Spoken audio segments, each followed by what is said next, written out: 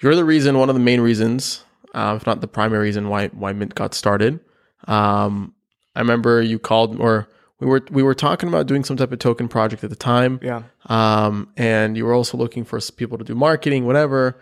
And I just had left my job at Draper Goren Holm to start the podcast.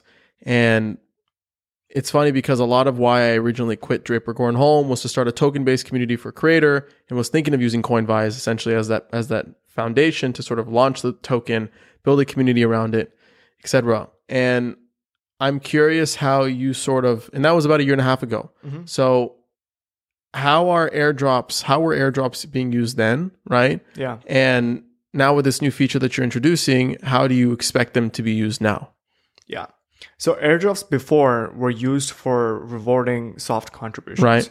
and rewarding community-specific interactions that were, hey, go retweet this tweet, Right. or, hey, help me moderate this Discord call, or hey, why don't you sort of help manage our community, and we'll sort of give you X amount of tokens every month. So they were sort of community-specific actions that were rewarded with tokens.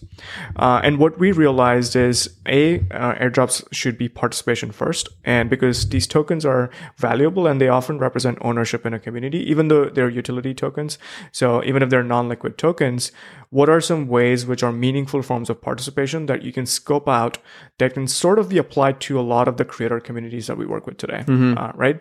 So we sort of made a list, and some of the use cases that really stood out for airdrops was something we've seen with platforms too, but vampire attacks. I think vampire attacks has been like the overarching theme of like go-to-market strategy for a lot of individuals, creators, platforms. This is how SushiSwap became SushiSwap, is because of the vampire attack. And essentially, for people who don't know, vampire attack is essentially when a SushiSwap did airdrop tokens to people, I think, that were Uniswap liquidity LP token holders. And now if you go to Coinvise, you can essentially just fetch any token. So you can put in, let's say, Bankless DAO, and it'll return all the tokens of a Bankless DAO holder, and you can airdrop them tokens directly to their wallet. So we've sort of built plugins for POAP, so you can get all the people that hold a particular POAP. All you have to do is just put in an ID. You can get all the people that voted for a snapshot proposal. So you can just put in the proposal ID, or you can get any kind of token holder, token, NFT, or like reward participation on Twitter. And all these tools are like all no code. So before we saw people like manually trying to fetch these addresses and then airdrop them.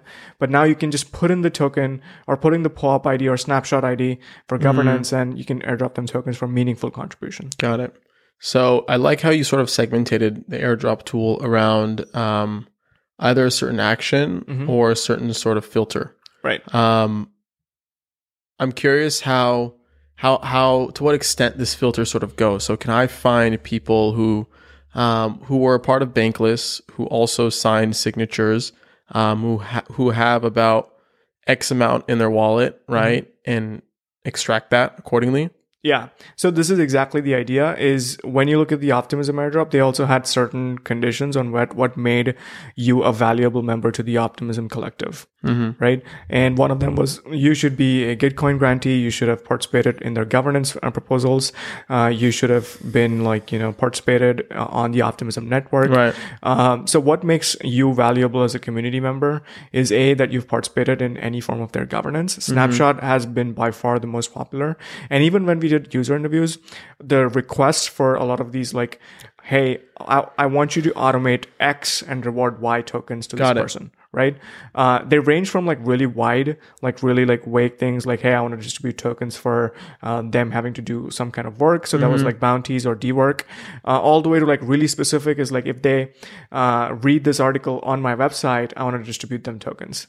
So we sort of had to find a middle ground on what was possible and what is something that we can do on chain at scale for multiple communities. So POAP, I mean, if you think about it, for creator communities, hosting events is the best way to build and strengthen relationships. So we saw most of the events that we attended or even studied, POAPs was the one tool that they used almost every single time, virtual or in person. Right.